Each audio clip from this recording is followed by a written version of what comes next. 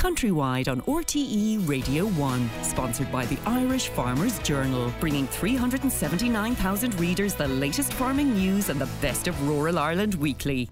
Listening to that interview is the Junior Minister in the Department of Agriculture with responsibility for biodiversity, Pippa Hackett. Good morning to you, Minister. Good morning, Philip. Have you done a bit of an Elon Musk here, I'm wondering? You've taken something that was known to work and you've cast major doubt over its future?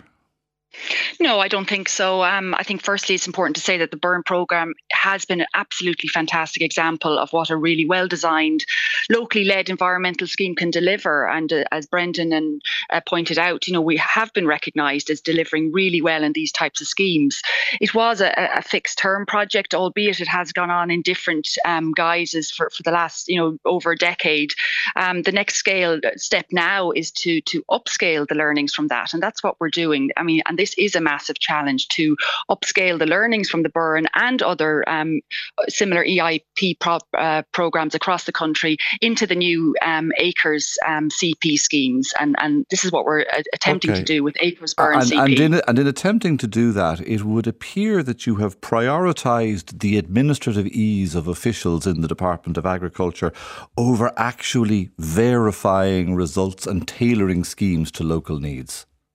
No, I would dispute that as well, because this is ultimately a results-based scheme. It is going to be locally led, and the aim, what we're looking at here, is to go from the approximate 300 farmers that are currently farming in the Burn area to 1,300 farmers, and to bring in an extra 30,000 hectares of land that will be scored for nature under a results-based model.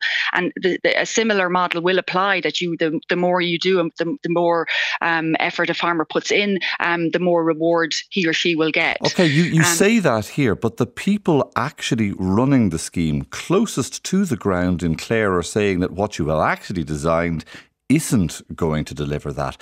Did you listen to those concerns as they were iterated by Sharon and Brendan over the course of the last 4 months?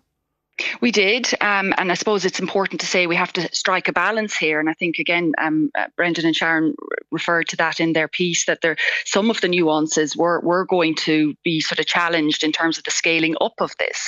But ultimately, I suppose my aim as a minister with responsibility for biodiversity in the Department of Agriculture is to see that interaction between agriculture and biodiversity on a much larger scale. What we have are pockets of really important areas of biodiversity across the country. We need to be able to upscale those if we are to protect our biodiversity. And I think that's one of the aims of ACRES CP. Okay, but I'm still at a little bit of a loss here to understand how it is, why it is that you have a world-beating scheme, an literal award-winning, best-in-class example of how the biodiversity crisis can be tackled in a way that is sympathetic to farmers.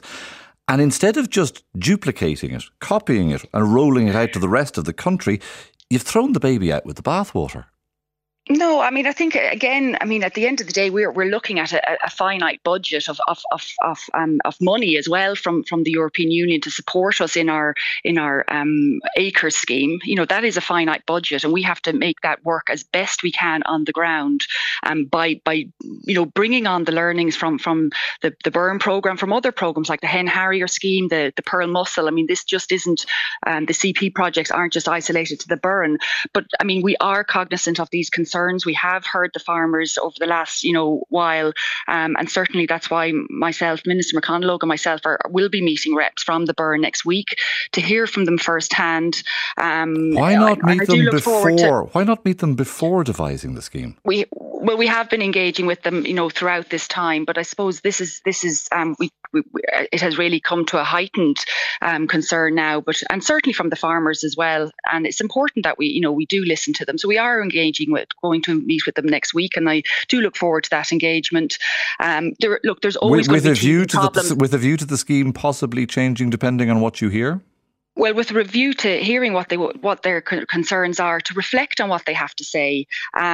Certainly, there is a certain flexibility within the CAP, in terms of exceptional circumstances. It is important to say that how funding is delivered under this scheme and other Pillar 2 schemes. It's based on an income foregone or costs incurred, and these criteria would absolutely have to be met at any stage. Okay, you were striking a very different tone in the Seanad though during the week, weren't you, when you said that you suspect suspected that those who weren't going to subscribe to the scheme you suspected that those who were criticising the scheme weren't actually going to subscribe to it.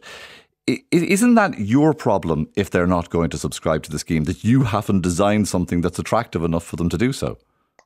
Well, I know. Look, farmers are joining the scheme every day. The deadline has been extended up until the 7th of December. Burren farmers are signing up for every day. So, I mean, our ambitions are massive here. It has been recognised by the European Commission how ambitious our new Acres programme is, both within the CP programme and the general scheme of Acres. This is a massive undertaking, an upscaling that has never happened in this country before. And look, there will be teething problems. There are always teething problems when you move from one scheme to another. But in relation to the burn, I'm looking forward to meeting with the farmers next week, and certainly look forward to the whole Acres. What about meeting Brendan and Sharon, trying to persuade them to come back on board? Brendan and Sharon are absolutely welcome to come along, and I hope they do. And we have engaged, since the summer with Brendan certainly on this, and I hope that if Brendan and Sharon want to come along as well, certainly would welcome that too. But I really do look forward to the whole Acres scheme delivering for farmers, and most importantly as well, delivering for our natural environment, because that's what we're trying to achieve here, improvements in both. Okay. Minister Pippa Hackett, thank you very much for joining us this morning.